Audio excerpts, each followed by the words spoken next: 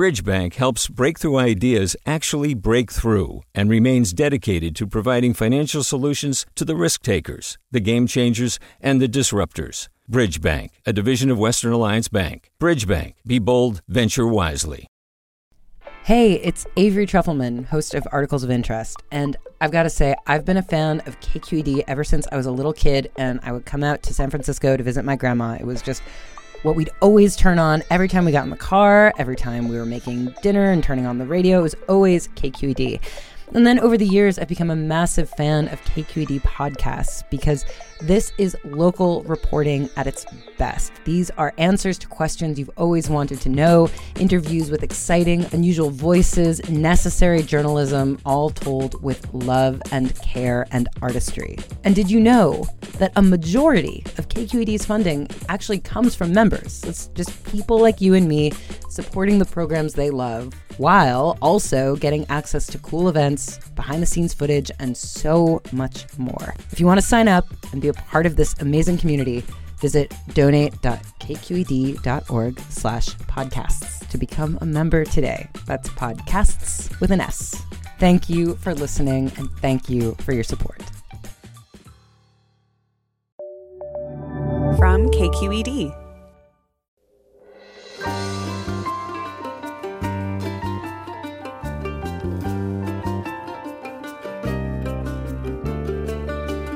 From KQED in San Francisco, I'm Alexis Madrigal. The world is a hard place to understand and navigate, a problem that all animals encounter. What is to be done? Is this good to eat? Where is the sun? In a fascinating new book, Sentient, nature filmmaker Jackie Higgins explores how animals figure out the world around themselves and what their remarkable sensory capacities say about our own senses. We'll talk about the groundbreaking scientific experiments that taught us to understand our sense of balance, appreciate our remarkable eyesight, and discover our circadian rhythms. That's all coming up next after this news.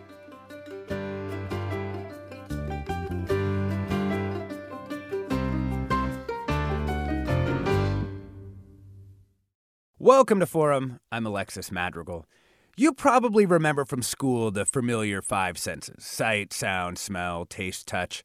But filmmaker Jackie Higgins' new book, Sentient, How Animals Illuminate the Wonder of Our Human Senses, vastly expands that sensorium. Humans both have more senses than we commonly think about. Consider proprioception, or our sense of our bodies. And animals have different capabilities that give them wildly different ways of making sense of their environments. The book also offers a lesson in humility. How we perceive the world is just one way among thousands, tuned to particular frequencies and with a specific set of capabilities. Here to share what she learned, we're joined by Jackie Higgins. Welcome to the show. Hi, Alexis. It's nice to be here. Oh, yeah. Thanks for writing this book. It's totally fascinating. Let's start maybe with our Thank you very much. Oh, for sure. Let's maybe start Sorry, I'm beaming in from Kenya at the moment. I've spent the day looking at rhino. Oh my gosh! So, I know, amazing. I'm in a place in Kenya, a place called the Liwa Barana Conservancy, where they have more black rhino than white rhino. So it's a pretty special place to be. Anyway, here I am. Oh wow! Are you making a new film, or is this about our sensory perception? No. This is. I'm always interested. It's perhaps research for another book. We'll see. Fingers crossed. Well, this one, I kind of wanted to start with one of the simplest examples here, which is our sense of smell and that best friend of mankind, the dog. How do you compare the human sense of smell to the canine sense of smell? Well, I think before I started doing the research for the book, I would say that the dog is far superior. And a bloodhound, which is the character I use to explore our sense of smell, is undeniably a far better scent tracker than we are. But there's a myth that was propagated by a chap called Paul Broca hundreds of years ago when he was studying the human brain. He's famous for pickling many human brains in jars and keeping them. And I think even his brain ended up being pickled after his death. Anyway, he set this myth going that a part of our brain that deals with smell is small. And he set up this myth that we are really bad smellers. And so the chapter kind of goes step by step with various studies that scientists have been doing in the last, couple of decades that that basically say that we're much better at smell than we would give ourselves credit for. Yeah. How do the chemical receptors in our noses actually work? So like with, so we have very many different sensors in our nose to pick up different chemicals, and they literally snag the chemicals out of the air. So as we take an inhalation, the little scent molecules waft up our nose and get snagged by these sensors, and the sensor then sends an electric signal to the brain. And what's extraordinary is that from a molecule landing on one of these sensors, it's only 2 synapses before the information reaches the olfactory bulb.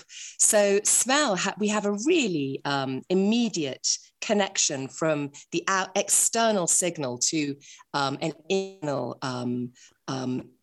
result in our brain. And what we perceive to be cognitively, grandma's house, fresh baked bread, or, fresh cut grass.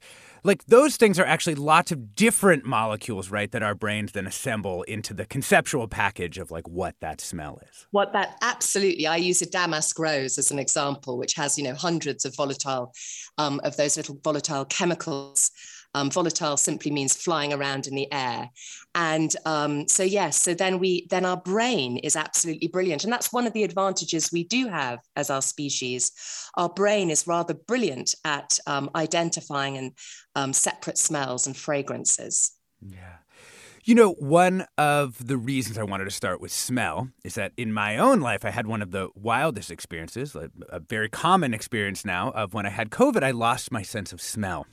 Yeah, me too. Wow, that was really, it felt like being in an Oliver Sacks book. I put my nose into a bag of coffee, inhaled deeply, nothing. Yeah.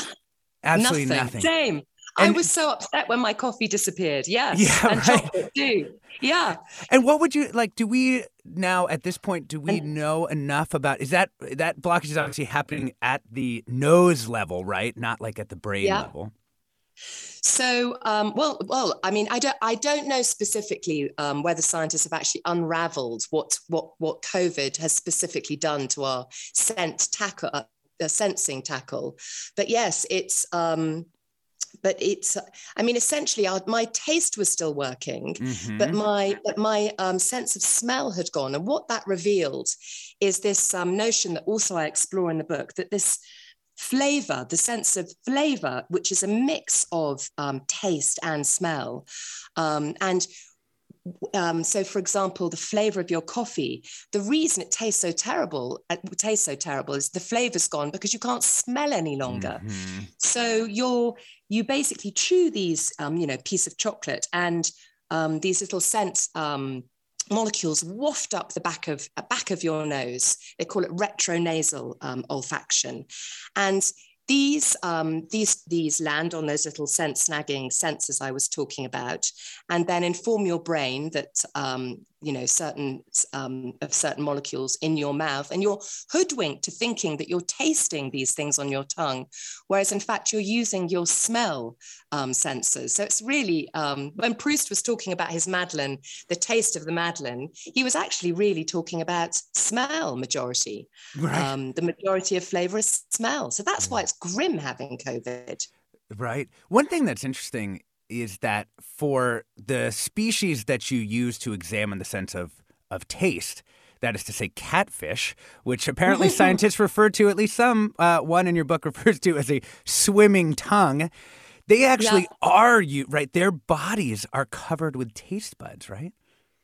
Yeah. So they're absolutely chock-a-block covered with taste buds, and that, very similar to the taste buds on our tongue, because we, of course, share a common evolutionary ancestor. So as they swim through the water, they pick up these little taste molecules on the skin of their body, and they can then, according to whether a taste molecule has reached the right flank quicker than their left flank, they know where their prey is further up, so they can taste track their prey through the kind of murky, soupy waters of the Amazon, or wherever the cat. I chose to concentrate on the Goliath catfish because it was such fun, because this catfish is immense.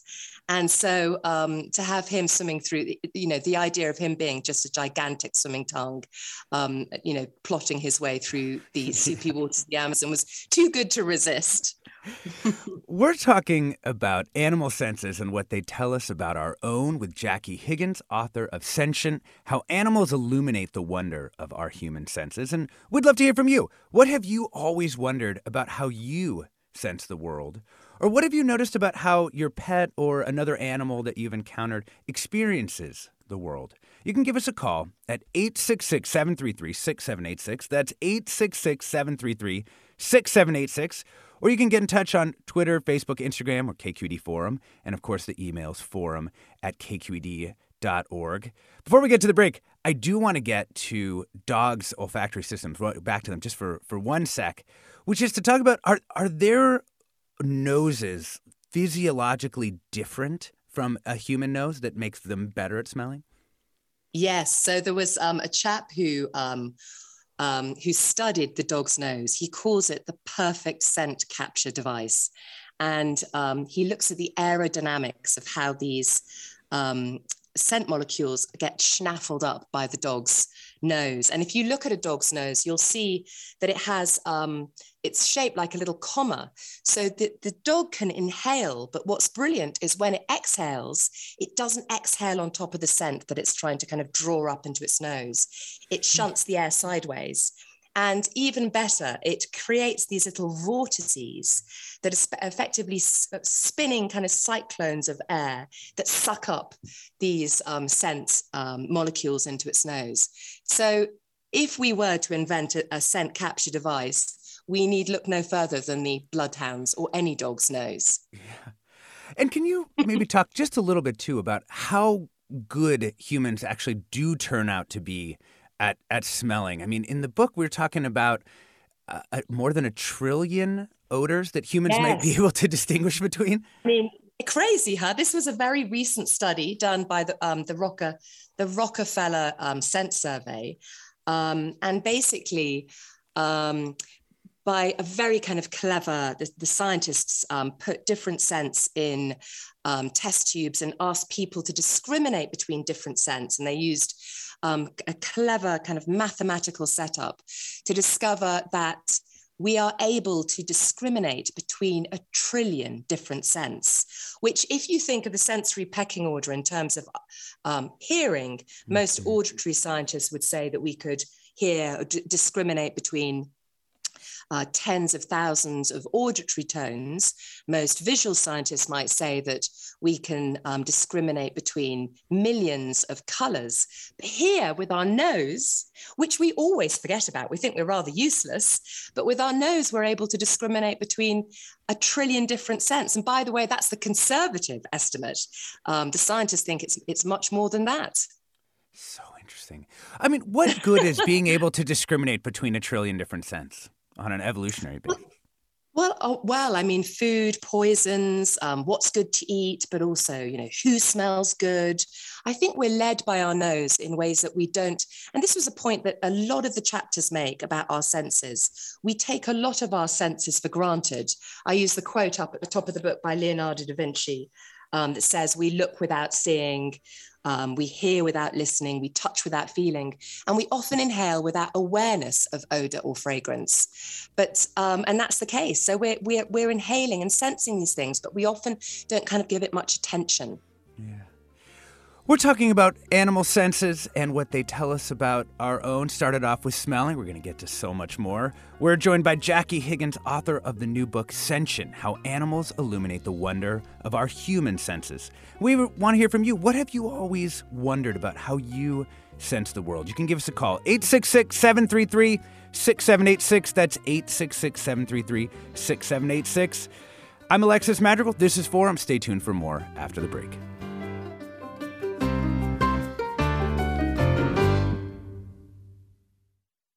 Support for Forum comes from San Francisco Opera. Set 10 years after a school shooting, the critically acclaimed opera Innocence takes us into a complex emotional journey where our understanding of innocence and guilt is constantly upended.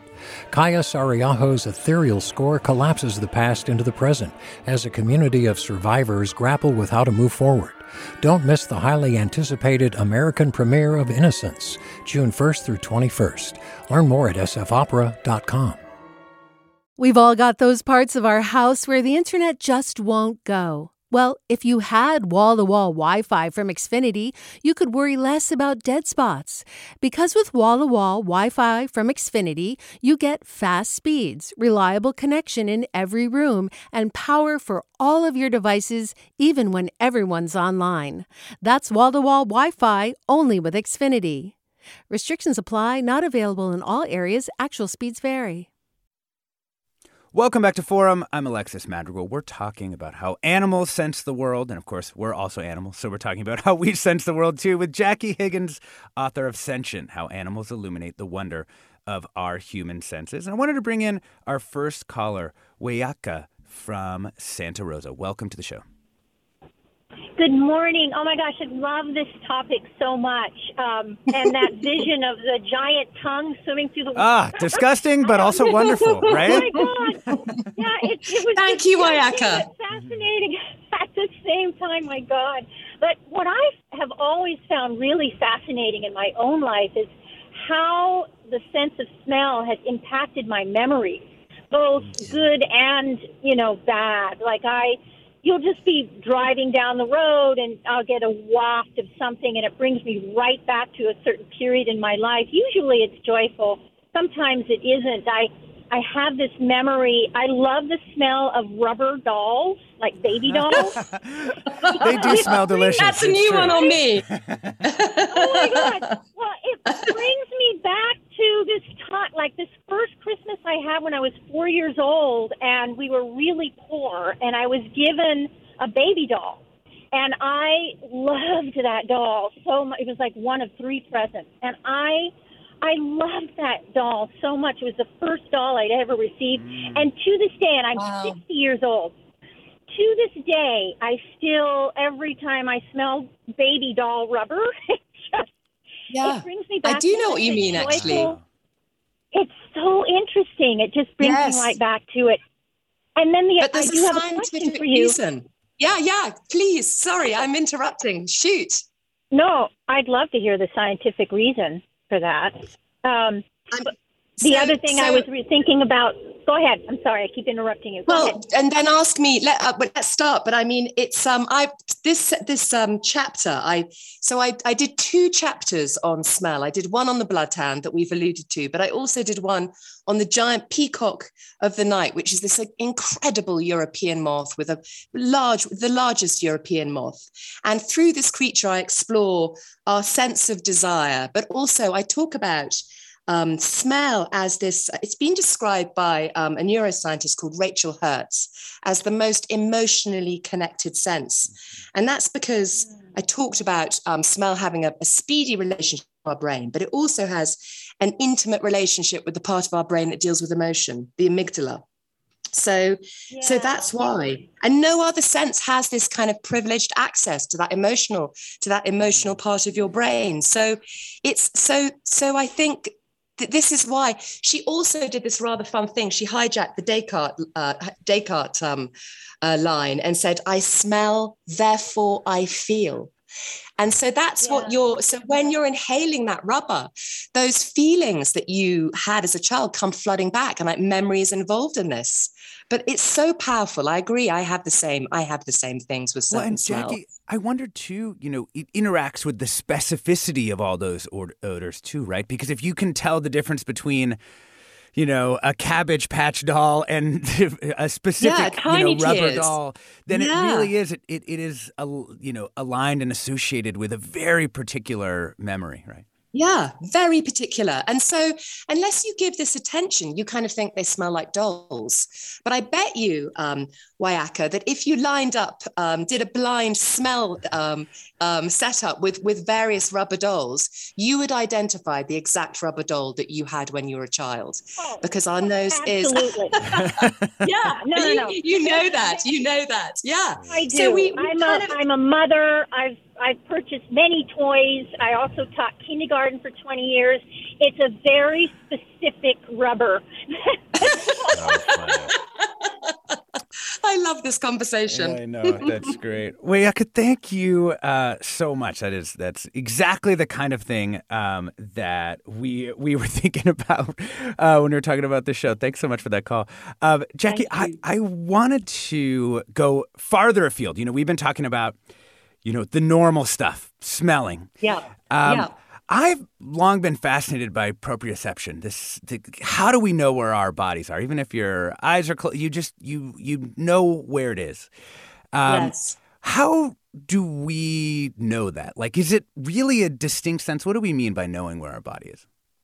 So within our muscles, there are little stretch sensors that basically feed back to the brain and inform us whereabouts. Our brain is then able to make a map of whereabouts our body is. So if you close your eyes, first of all, you have a sense of where your body is, but then you're able to move your body in a coordinated fashion. And this sense is kind of, it works beneath our consciousness. We're not thinking. I mean, we'd go mad if we had to think of where every single part of our body was at all times. So it's a kind of familiar, automatic sense. And it's one of these senses, it's difficult almost to imagine what it's doing for us. Before philosophers have wrangled with it, not knowing quite what it does for us because it's so much part of us. Mm-hmm. And as you will have read, I met a man called Ian Waterman who lost this sense. And on losing the sense, suddenly it becomes patently obvious how crucial this is for every moment throughout of our lives. Because he would just fall over, right? Like he still had motor control. Yep. Like there was nothing, his muscles and his bones and everything were still working correctly, but he just didn't have a sense. Still has, by the way. Still has. He's never got it back. No, when he basically had a nasty virus. I mean, let's think of, a nasty virus and a nasty complication to a nasty virus, more to the point, probably. And he had a fever. His body started misbehaving. It wasn't listening to him. He ended up in hospital. And when he came round, he basically could not feel his body. If he closed his eyes, it wasn't that, when you have a kind of anesthetic, you can't feel pain, you can't feel touch necessarily, but you have a sense that limb is still there. He lost that. He said to me, he felt disembodied. He now no longer feels disembodied because what he's done is he's used his eyes and his sense of vision to basically reclaim his body. And his body had not lost the ability to move. His arms were off doing all sorts of things, but he had no idea. So he used his eyes. He would look at that arm, bring it back under control and reclaim it. And he had to learn.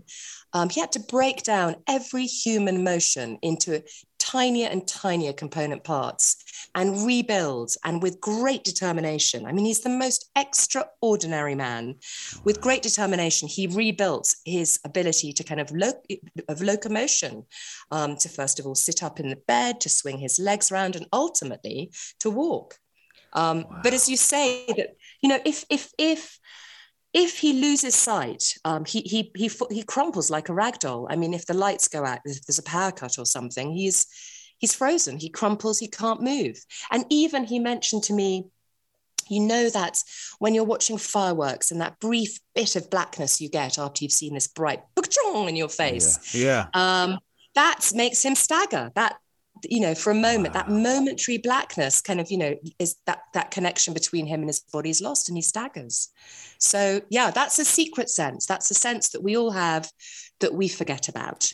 That's so amazing. And you use the octopus as a way of sort of describing this kind of remarkable ability to use the eyes to kind of tie his body back together, even though he's lost the sense, because as research is showing, the octopus's arms kind of can operate independently and then be recruited by the octopus's brain into coordinated action. So the octopus has the very same similar stretch receptors in its muscles, just like us. But what scientists found, which was absolutely extraordinary, is that that information never reaches the brain. So its arms will be roving the reef, and its brain, its mind, the head, will not get that information. Its brain, its mind will not be aware of where its arms are, like Ian, unless it looks at these arms. And so it uses its vision to kind of pull itself together, perhaps. Peter Godfrey Smith, who is a philosopher who's written a brilliant book called Other Minds, has also written a little bit about the octopus. And scientists tread carefully when you ask them, what is that creature's experience like? Philosophers are much more confident to kind of set off into that uncharted territory, using, as Peter Godfrey Smith would freely admit, using the information that scientists have found about these proprioceptors or any of the octopus's senses. It's also extraordinary because it can taste through its arms. I mean, so using that information, he takes a kind of an imaginative leap, and we all do, and I do in the book, to imagine what an octopus's experience might be. And that sense of body, I think, is the sense that is so other. I mean, Ian was delighted that when I told him that of all of mankind, of humankind, the octopus had most in common with him. So he said, call me Inky, which is the name of the octopus in the chapter. Yeah. But and that's such a kind of, I mean, these creatures, I couldn't resist basically ending the last chapter with the octopus, because they're more closely related to an oyster than they are to us. And they're evidence that evolution has created minds twice over. I mean, they're exceptional, and they're so other. They are like meeting aliens here on planet Earth. We don't need to kind of shoot off to the stars. We need to focus at what's at our feet here on our own planet. Yeah. We're talking about animal senses and what they tell us about our own with the author of the new book, Sentient, How Animals Illuminate the Wonder of Our Human Senses, Jackie Higgins. And we would love to hear from you. What have you always wondered about how you sense the world? You can give us a call, 866-733-6786. Or what have you noticed about how your pet or other animals experience the world? Numbers 866-733-6786. Twitter, Facebook, Instagram, or KQED Forum. And the email is forum@kqed.org. Here's a great dog story. Amy writes, years ago, I was lucky to have a job with the U.S. Forest Service as a trail contractor inspector. That sounds like a good job. Some of the lesser used trails could be hard to follow, especially when intersected with animal trails. Luckily for me, I always hiked with my yellow lab, Sunny. I learned to keep her ahead of me and watch her choices at surprise junctions. She always chose the right path. It was remarkable. She was likely following the scent trail of the trail workers. It was a lovely realization. She was a great trail partner. Reed writes, I have a highly acute sense of smell and can't stand dryer sheet smells. I hear you, Reed. As I ride my bike around Santa Rosa, I get hit by dense clouds of sickly, sweet, artificial scents. I don't understand how people can stand to have these smells on them. On the other hand, I love most smells of the natural world. And Daniel with a little more philosophical comment. Two senses we have that most people don't think of as senses. You can tell when people are speaking gibberish or a language. We have a sense of language built into our brains, a complex sense. And two, we have the sense of living. We can tell if someone is dead or alive. Let's go to Eric in Guerneville. Welcome to the show. Hi, thanks. Yeah, I hadn't realized how important proprioception was, or what a big part it played in our lives till 10 years ago my partner died. And major contributing factor, I think, in his last few weeks to his death was he totally lost proprioception. So like when we would go to stand up or for him to go to the hospital, he had no sense of contact with the floor. Going downstairs was just an absolute freak out because he had no sense of his feet going anywhere, even like feeding himself, because that motion of your hand to your mouth is governed by that. And he would just miss it and, go into his face, basically. And it was just so discombobulating and so disturbing for him. I really think that, contributed a large factor. Oh, wow. Gosh, Eric, I'm sorry to hear that. Yeah, same here, Eric. And Well, I also... It just really made me see, I have background in animal behavior, and really made me appreciate how much it's a part of us, and we really don't have any sense of it, although we rely on it every day. Right. Well, it makes me... Go ahead. Sorry. Go ahead, Jackie. No, so I was ahead. going to say Alexis, because the other sense that may have been going a little bit awry for him, in addition to proprioception, may have been balance. If he was also finding movement difficult. I mean, the three senses that we use all the time when we're moving is our vision, our sense of body, proprioception, but also our sense of balance.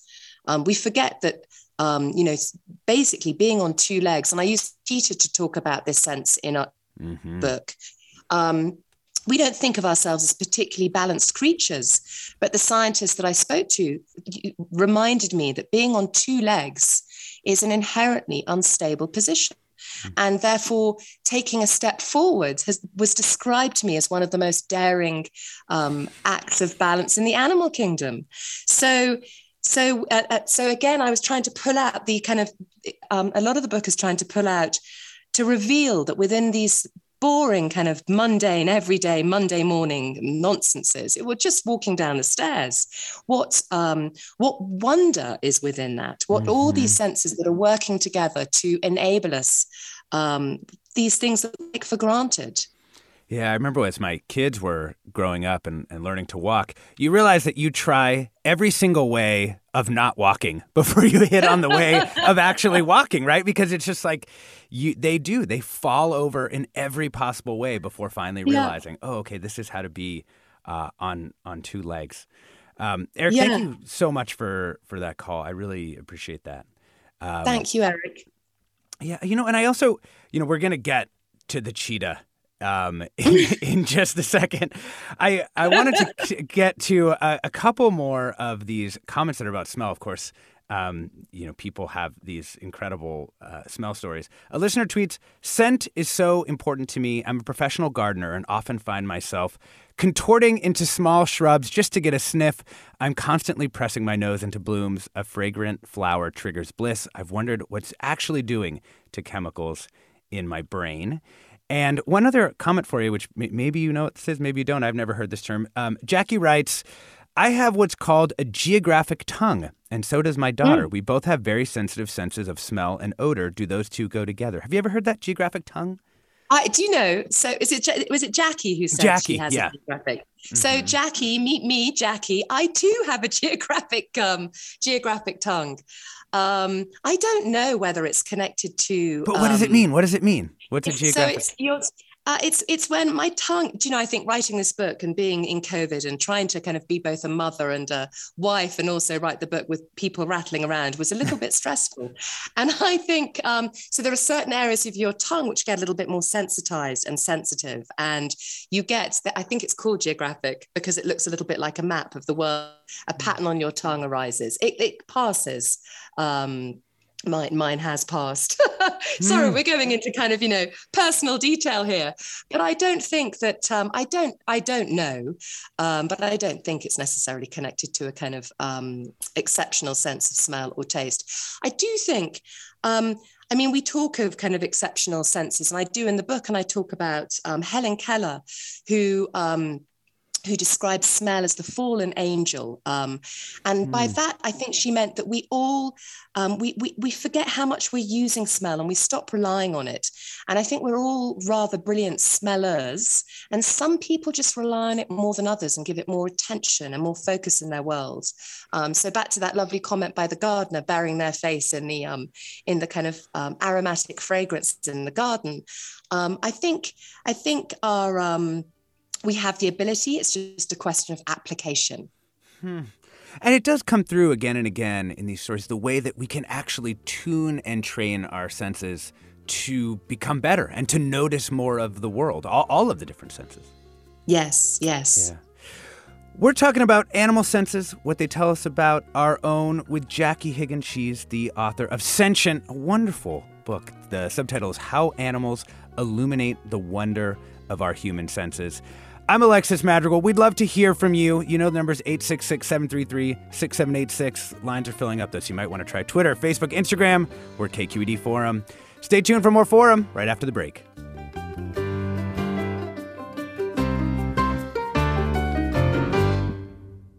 Support for Forum comes from San Francisco Opera. Set 10 years after a school shooting, the critically acclaimed opera Innocence takes us into a complex emotional journey where our understanding of innocence and guilt is constantly upended. Kaya Sariaho's ethereal score collapses the past into the present as a community of survivors grapple with how to move forward. Don't miss the highly anticipated American premiere of Innocence, June 1st through 21st. Learn more at sfopera.com. We've all got those parts of our house where the internet just won't go. Well, if you had wall-to-wall Wi-Fi from Xfinity, you could worry less about dead spots.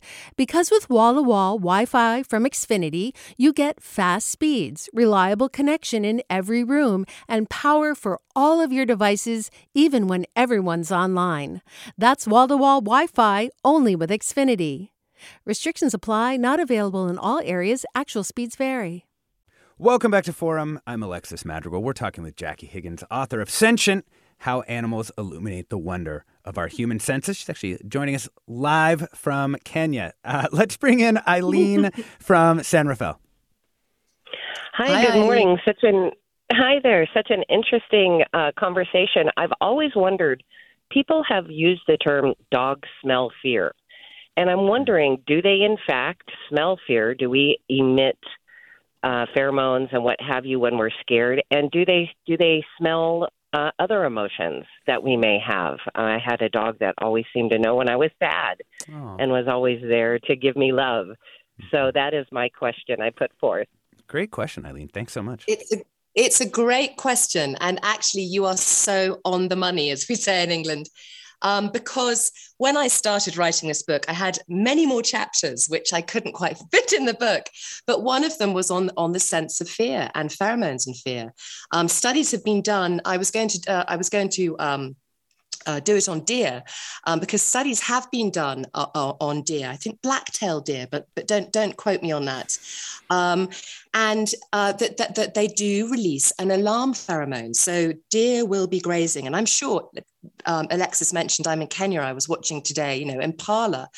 And, you see these ungulates, these antelope kind of grazing, and suddenly one will just pick up its head, and they all instantly kind of, seem to know something's arise. So there is evidence to suggest that these deer release an alarm pheromone to alert their mates that something else is around. And I was also doing some research. There was a really interesting study done over in America where a scientist, in the name of science, asked people to jump out of helicopters or planes to parachute and to free fall for a while and then parachute. And she got them all to wear clean T-shirts. And then she did a smell study, asking people to smell, regular T-shirts that hadn't been jumped out of a plane and then T-shirts that had, and found that the part of the brain that deals with emotion lit up when they were smelling those T-shirts that perhaps had emitted a fear pheromone. I mean, the evidence is not yet there to say that humans release pheromones. And one of the chapters on the book is called The Sense of Desire and talks about pheromones, the pheromones involved in falling in love and finding mates. And this certainly is the case throughout the animal kingdom. And, one zoologist, Tristan Wyatt, says it's so prevalent in the animal kingdom. Why wouldn't we have it? But as yet, it's not been found. And similarly, a fear pheromone has not yet been found in humans. Mm-hmm. But there is one study, which is rather wonderful, that may be the first to discover the concrete evidence for the first human pheromone. And that's a lovely study taking place in Normandy in France, with Benoist Charles, who's looking at babies. And it seems that mothers release a pheromone that enables the baby to find where they need to suckle. And they know it's a pheromone because they can take those smell molecules from another woman, and they will work equally well. It's not individual. It's not specific to the individual. Yes. So this smell, this pheromone, deals with the product of love and making sure that, because babies, if they don't feed, get ill very quickly. So it's super important, back to us being animals, super important that we start latching on and suckling as soon as we possibly can. So pheromones are fabulous. Yeah. You mentioned cheetahs before the break, and I do want to get to them before we go to some more calls, because your points about this are so fascinating. Like when you think of a cheetah, everyone out there think of a cheetah, what's the thing that you're thinking of? You're thinking speed.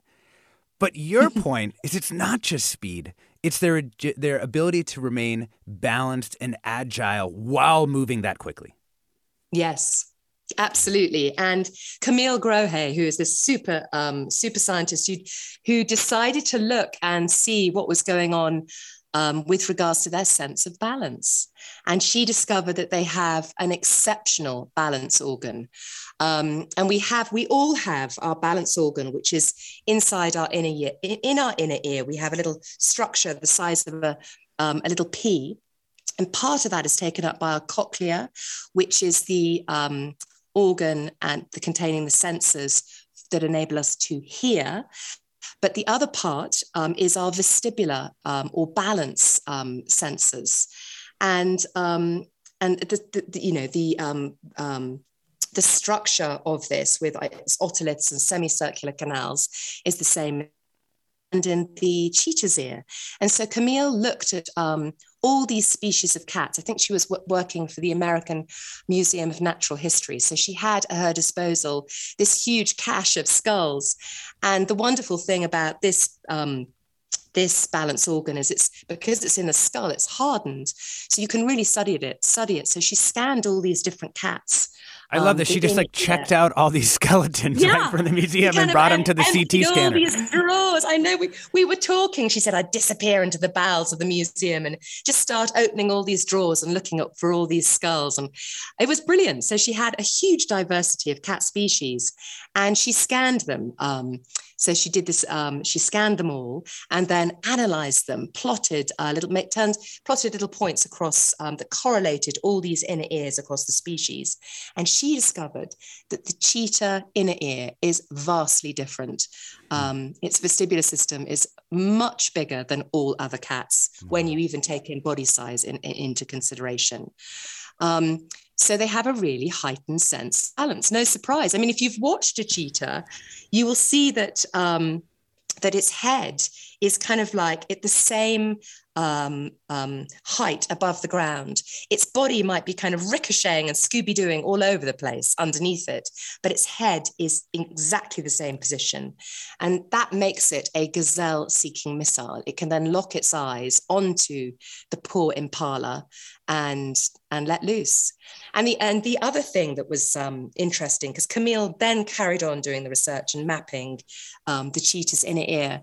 And in addition to the otoliths, we have semicircular canals. And this enables us to kind of feel, if you're imagining you're nodding your head or you're shaking you're saying yes, you're saying no, and then you're leaning your ears over to each shoulder. Those describe the various movements that we would experience. And those three movements are roughly detected by these three carefully positioned semicircular canals in our ear. And what she found was that, again, the cheetah stood out like a thumb by having really enlarged vertical semicircular canals. And the point I make in the book is that a similar thing happened in another family of creatures far closer to home. So, which is the hominids? That's the. It's the hominids. It's the hominids. It's us.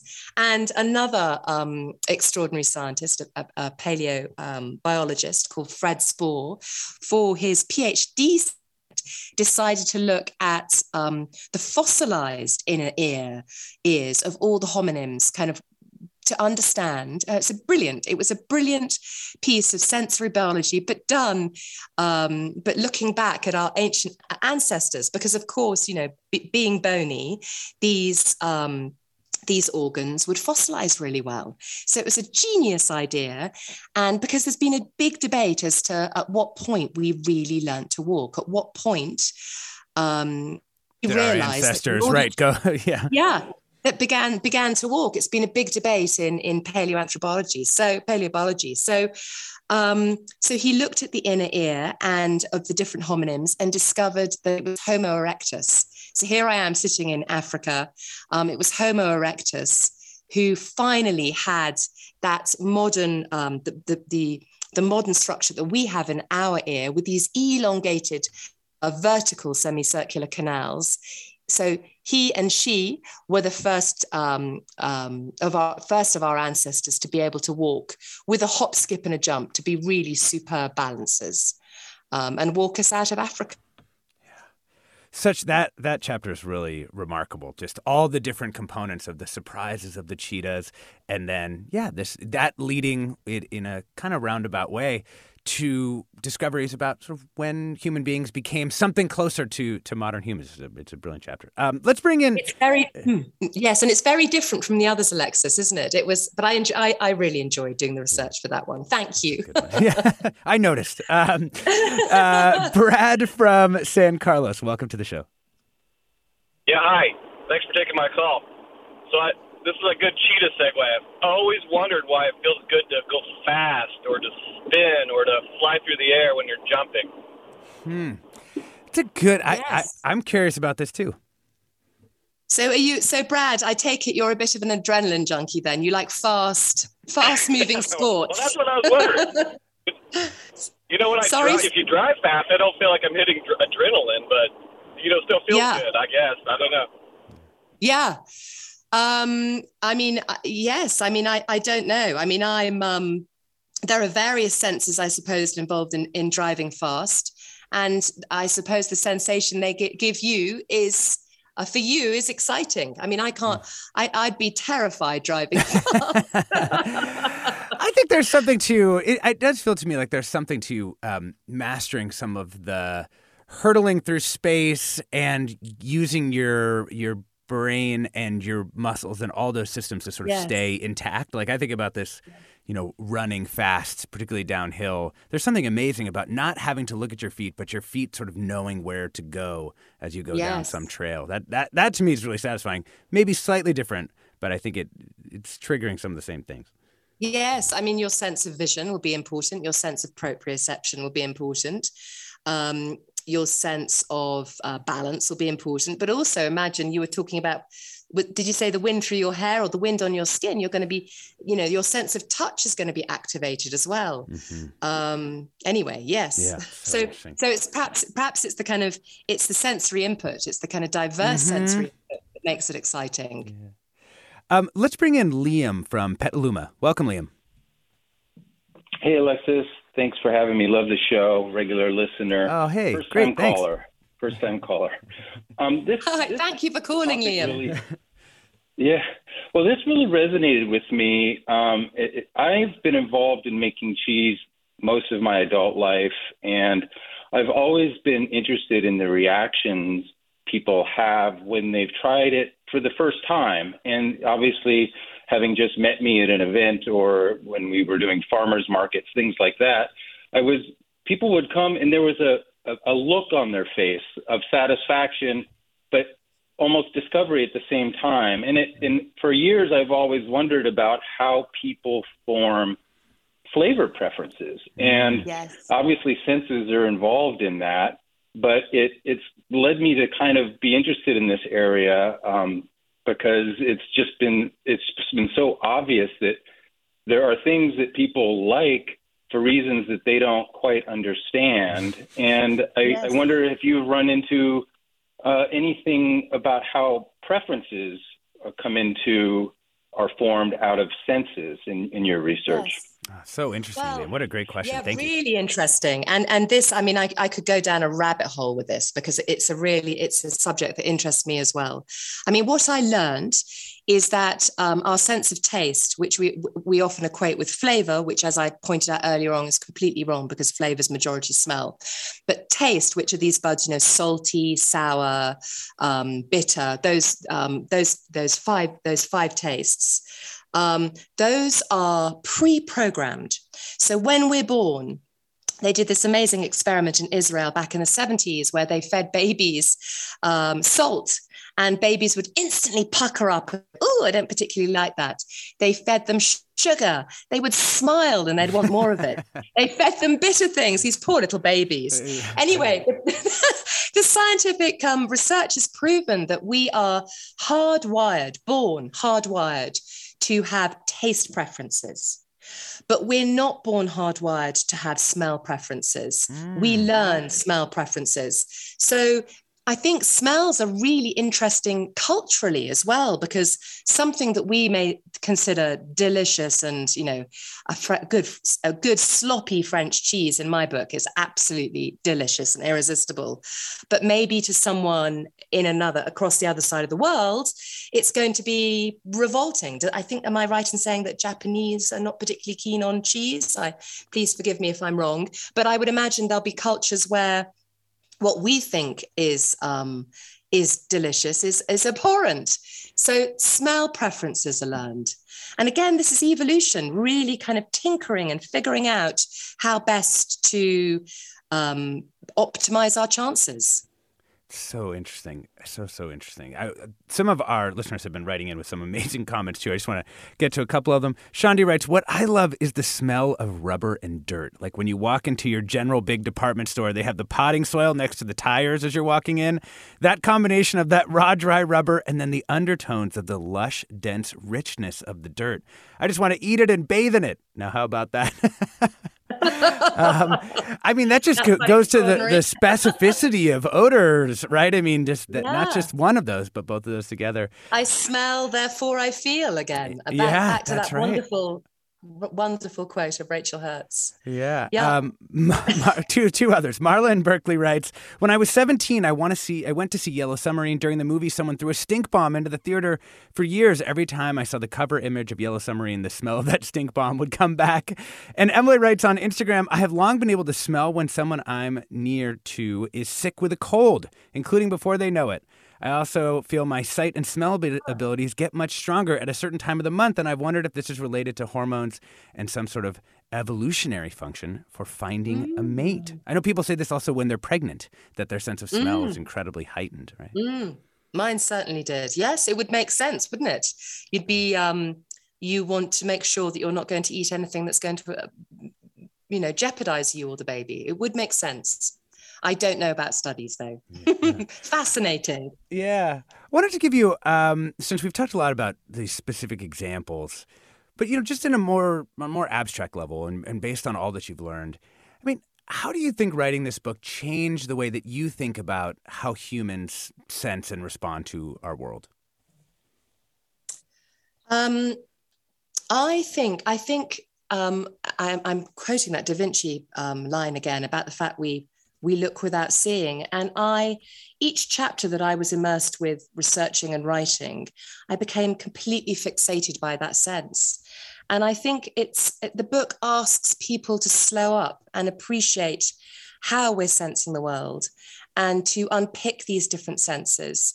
And these extraordinary creatures with senses that dazzle and kind of bewitch have so much to say about us and how we are.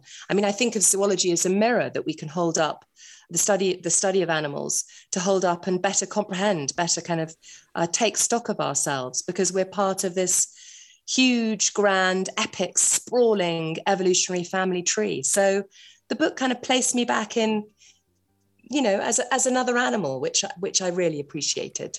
Yeah. And, one last thing. mantis shrimp, they don't actually see as many colors as people think, too, right? I mean, we don't have time to fully answer the question, but you do some major myth busting on mantis shrimp. I do. There's a twist in the tail of the mantis shrimp, but I'll say no more. Yes, that's right. You'll have to check out the book. The book is called Sentient: How Animals Illuminate the Wonder of Our Human Senses. And we've been talking with the author of this delightful and extremely informative book, Jackie Higgins. Jackie, thank you so much for joining us. Thank you so much for having me. I've loved our chat. Yeah. And for all the listeners and callers in, thank you. Yeah, thank you so much. I'm Alexis Madrigal. This is Forum. Stay tuned for another hour ahead with Mina Kim.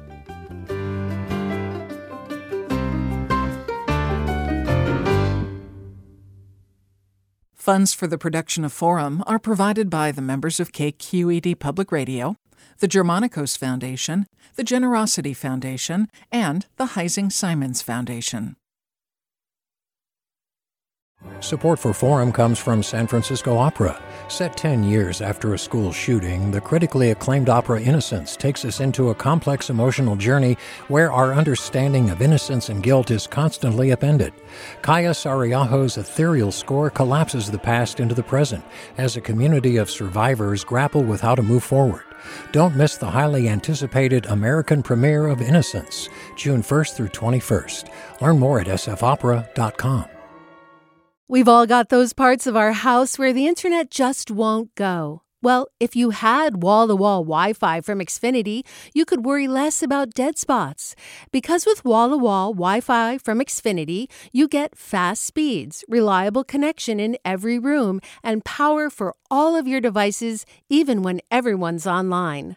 That's wall-to-wall Wi-Fi only with Xfinity. Restrictions apply, not available in all areas. Actual speeds vary. All over the country, we need to improve reading in Wisconsin. Schools are changing the way they teach reading. I'm calling for a renewed focus on literacy. We have gotten this wrong in New York and all across the nation. And it's happening because of a podcast. I think your podcast has changed my life. And I'm going to share this podcast with everyone I meet. Sold a Story investigates how teaching kids to read went wrong. New episodes of Sold a Story are available now.